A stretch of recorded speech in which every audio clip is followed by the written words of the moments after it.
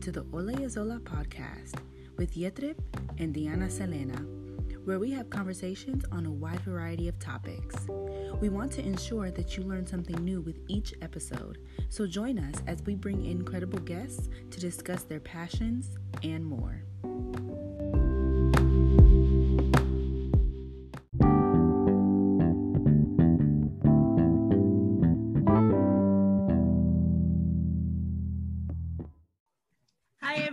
Welcome back to another episode of Ole Azola. Today, we're so excited to introduce Courtney James, Executive Director of Support Systems of Forsyth County. I met Courtney through my job and instantly fell in love with the work that she's doing in her community, but I'm going to let her tell you guys all about it. Hi, everyone. So I just want to introduce myself. My name is Courtney James. I am the Executive Director of Support Systems of Forsyth County. We are a transportation company. We began basically in 2017, just really working with our church and, providing, clothes for our homeless event. And that's where every Martin Luther King will feed the homeless and we'll clothe them. And just out of a need or really like a necessity to do more, we decided to kind of branch out. Gregory and I were both fulfilled with our current jobs. Like, he was working in a leadership role in one of the bigger companies here in Winston-Salem, and I was in Greensboro working for Big Tobacco and just feeling really unfulfilled in those positions. So his family has always had a background in transportation. We've always had a background in missionary and service. So in doing that, we decided to take support systems and just really see if we could be a support system for the community and by way of transportation, getting people back and forth to work, getting people back and forth to educational opportunities has, broadened the reach for a lot of people. If you look around and you look at the job market, you're able to get better jobs, better paying jobs, more benefits. If you look for places outside of city limits, outside of local transportation. And we just really want people to be able to take advantage of those opportunities, to be able to take advantage of RN classes or LPN classes or trade positions, whether it's Hayward Industries or TE Connectivity. Some of these places are not on bus routes, but some of these places participate in our LEAP apprenticeship programs. They help our students in trade work. So just bridging the gap between, I have this opportunity, how do I get to it, is really something that Support Systems of Forsyth County just, wants to participate in and felt the need to provide in our Triad area. So in your experience with the support system of Forsyth County, what have you seen? Like, what drives the lack of transportation accessibility, and what is the lack of transportation? Well, I think the lack of transportation is the bus routes only go so far. We don't know. We've heard rumors, a lot of your bigger areas, more of your west areas or north areas, they pay for buses not to run into those areas, but that's where a lot of PCA, CNA work can be done for our retirees. So just the lack of accessibility to a bus stop route in relation to where you work for a living. If you look out in Rural Hall, you have a line of businesses off of the business park. You have West Rock, you have Princess House, you have Inmar, you have Hanesbrand, but you have all of these temp agency type, posters in the yard. We are hiring, we'll pay you this, we'll pay you that, we'll start today, start tomorrow. But the one thing that you don't see out there is a bus stop. And I think that is really what's driving the lack of transportation. And when you think about why federal dollars pump into our local transportation, and if federal dollars pump into our local transportation, they have a mapping area that they can go to. They can't go outside of that mapping area. So because of that, they have to stick to their mapping area. So you need innovative ways to still service people who work outside of that mapping area. And I know there was a second question that you may have asked me. It was just like, what is the lack of transportation? So you kind of answered that. It was just yeah.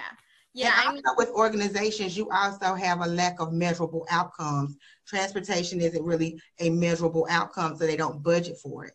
So when you have organizations like NC Works or organizations that connect people to jobs, they don't really budget for the transportation piece. So they're stuck calling a classic cab.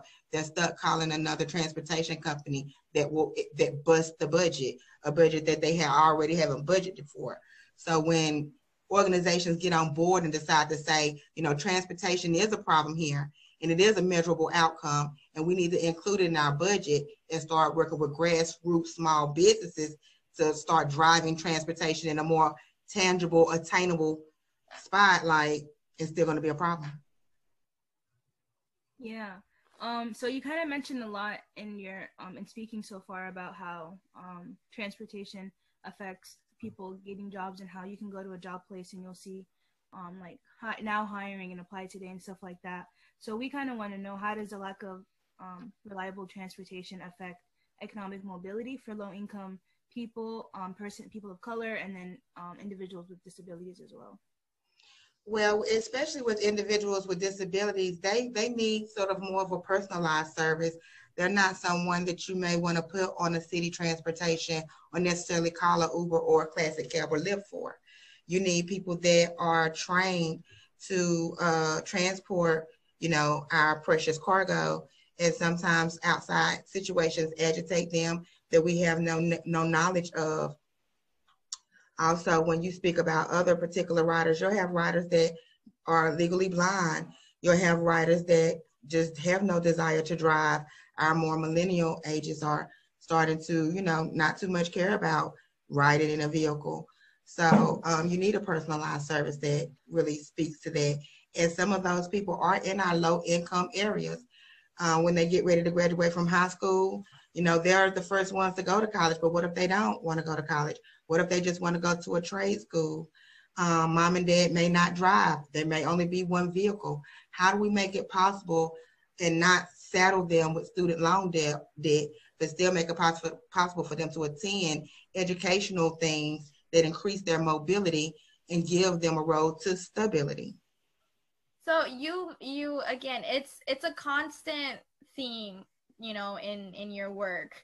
How is transportation linked to justice and equity? And I know you've touched on it on like every question that we've asked today. So can you just tell us, what is the link between justice and equity and transportation, and how is it? Well, and when I first started getting into transportation, one of the first people that approached me was Project Reentry. And Project Reentry is a program for former offenders to get them back on the road to being, you know, productive members of society. So when you think about justice and equity, let's talk about justice where a person has served their time and they're re-entering the world as well as the workforce. We're going to have to make it possible. You can't just give someone a plan and expect for it to just be executed. Oh, now you do it. They're institutionalized. We have to de-institutionalize people and make it possible for them to really effect change in their own lives. So it really feels like when someone gets out of jail, they just drop them on the street. And then, you know, they move in with a male or a female or a friend, and things start to go downhill from there. You really have to make a plan. Just like we plan our daily lives, we plan for our children, you have to plan for yourselves. You definitely have to plan for the most vulnerable. And by doing so, you have to connect the dots of barriers. You know there will be barriers. Let's eliminate some of the red tape. You know, let's truly make it equitable. You know, we are of a culture, when I say that, I mean Latinx as well as the African American culture, where we really don't make plans for our children. We don't make plans for our generation. But when you look at other cultures, such as the Caucasian culture, they plan for their culture. You know, Johnny falls, they're right there to pick Johnny back up. Johnny worry about getting all the way out to Yakinville. He doesn't have to worry about getting all the way out to Rural Hall because they make it possible. Those opportunities are not available in our neighborhoods, in our communities, in our cultures. So we have to build up our grassroots communities and talk to small businesses that are willing to say, hey, we know this is a barrier. So let's cut the red tape. Let's close the gap. Let's eliminate the barrier and really affect change where it's needed most. Right. So you heard it. If you are in the Forsyth County area, you need to contact Support Systems of Forsyth County because we are here to break barriers. You know, Yes, we don't just talk about justice and equity. We work to change so that our everyday lives, like you said, in our communities, the ones that need it the most, the Black and brown communities, can thrive just as much as our white counterparts. Absolutely. So, thank you so much for the work that you do, Courtney. You know, sometimes we can think like, for those that have the privilege to have a car or have transportation, whichever way, you know, we often forget the importance because you're really like, you can't do anything. Like you know, like my car broke down not that long ago, and it's like I have to have a ride, and it's like everyone else is busy. Everyone has to be somewhere. It's like, who's gonna take me to my job if I don't have a job? If I don't go to my job, I don't get a paycheck. If I don't get a paycheck, I can't pay my bills. If I don't pay my rent bill, I get evicted. If I get evicted, that's all my rent. You know, it's like things like a flat tire, things like brakes, things like an oil change, a tune-up, things like your radiator busting, something like that. One negative impact can just change the whole trajectory of your life.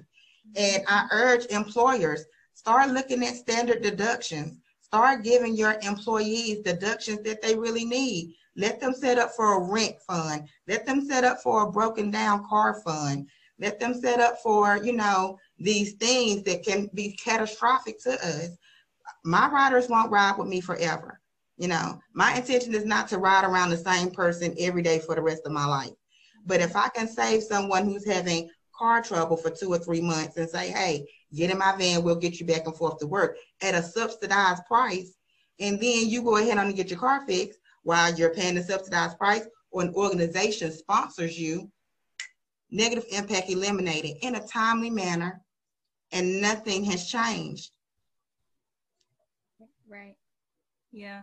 Honestly, I can say that like this conversation has been really inspiring, and I feel that every time I talk with you.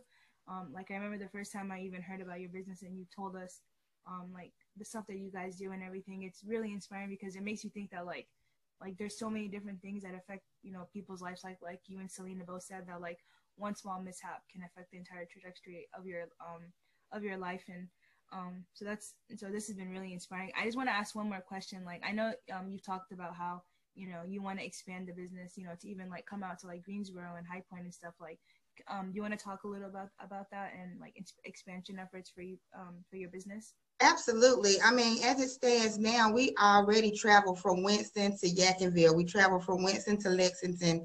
We go to Surrey County. We go to Mount Airy. So we're not just going to our traditional locations. We are traveling outside of that MPO mapping. And we will be for support systems of the Triad. This is not just a Forsyth County effort. We will cover the Triad. We will get to Wissett. We will get to Reedsville, Burlington. We will get to those areas. And we will serve those people in both urban and rural areas because it's a need. Yes, ma'am. All right, everyone. You guys have just listened to Courtney James as she talked to us about the links between transportation and equity and social economic mobility. Thank you so much, Courtney, for being with us. Thank you. Happy Hispanic Heritage, and anybody from Brown to Latino X, if you all want to ever talk and sit down about what we can do as Brown to support Latino X, I want to bridge the gap there and extend, you know, my right hand of fellowship to you. Thank you so Our much. number is 336-695-3648 if you want to talk to me immediately. We have an office number, 336-464-3126, and our website, which is supportsystemsnc.org. Thank you. We are so excited. Perfect.